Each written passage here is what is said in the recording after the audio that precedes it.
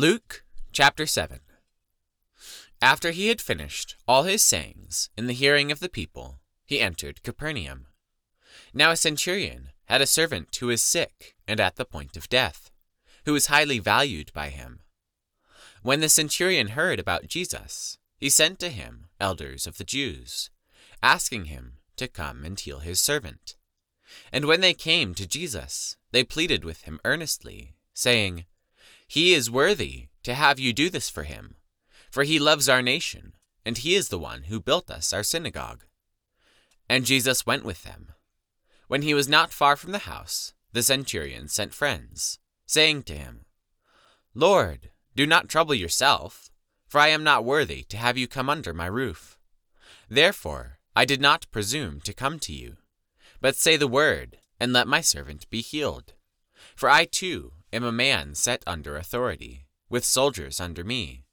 And I say to one, 'Go,' and he goes, and to another, 'Come,' and he comes, and to my servant, 'Do this,' and he does it."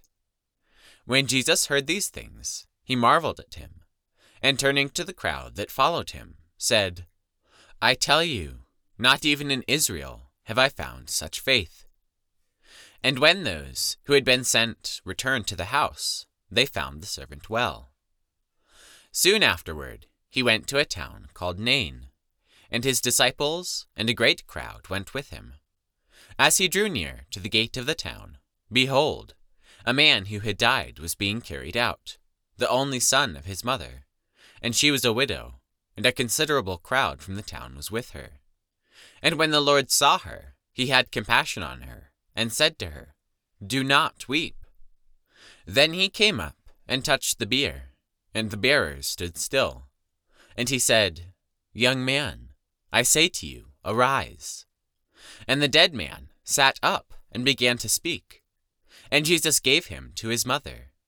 Fear seized them all, and they glorified God, saying, "A great prophet has arisen among us, and God has visited his people."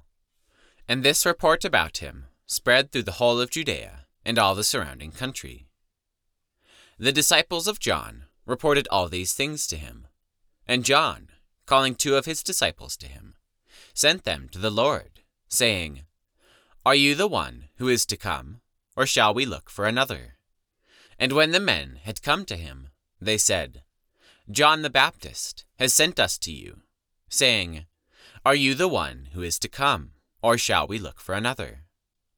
In that hour he healed many people of diseases and plagues and evil spirits, and on many who were blind he bestowed sight. And he answered them, "Go and tell John what you have seen and heard. The blind receive their sight, the lame walk, lepers are cleansed, and the deaf hear. The dead are raised up, the poor have good news preached to them. And blessed is the one who is not offended by me." When John's messengers had gone, Jesus began to speak to the crowds concerning John. "What did you go out into the wilderness to see? A reed shaken by the wind? What then did you go out to see? A man dressed in soft clothing? Behold, those who are dressed in splendid clothing and live in luxury are in king's courts. What then did you go out to see? A prophet? Yes, I tell you, and more than a prophet. This is he of whom it is written, 'Behold, I send my messenger before your face, who will prepare your way before you.' I tell you, among those born of women, none is greater than John. Yet the one who is least in the kingdom of God is greater than he." When all the people heard this, and the tax collectors too, they declared God just, having been baptized with the baptism of John. But the Pharisees and the lawyers rejected the purpose of God for themselves, not having been baptized by him. To what then shall I compare the people of this generation, and what are they like? They are like children, sitting in the marketplace, and calling to one another, 'We played a flute for you, and you did not dance. We sang a dirge, and you did not weep.' For John the Baptist has come, eating no bread and drinking no wine, and you say, 'He has a demon.' The Son of Man has come eating and drinking, And you say, 'Look at him, a glutton and a drunkard, a friend of tax collectors and sinners.' Yet wisdom is justified by all her children." One of the Pharisees asked him to eat with him, and he went into the Pharisee's house and reclined at table.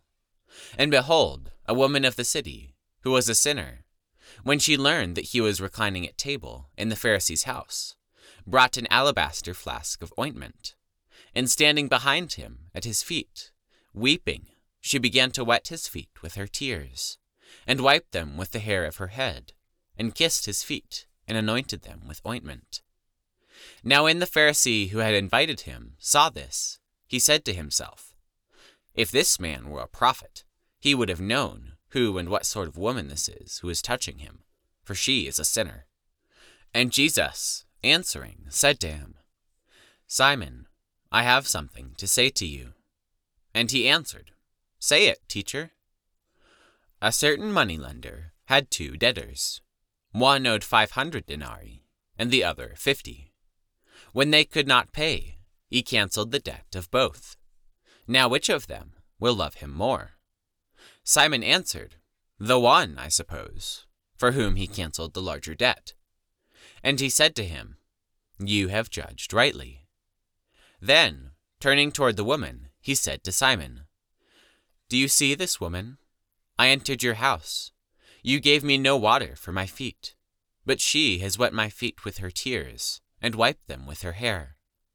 You gave me no kiss, but from the time I came in, she has not ceased to kiss my feet. You did not anoint my head with oil, but she has anointed my feet with ointment.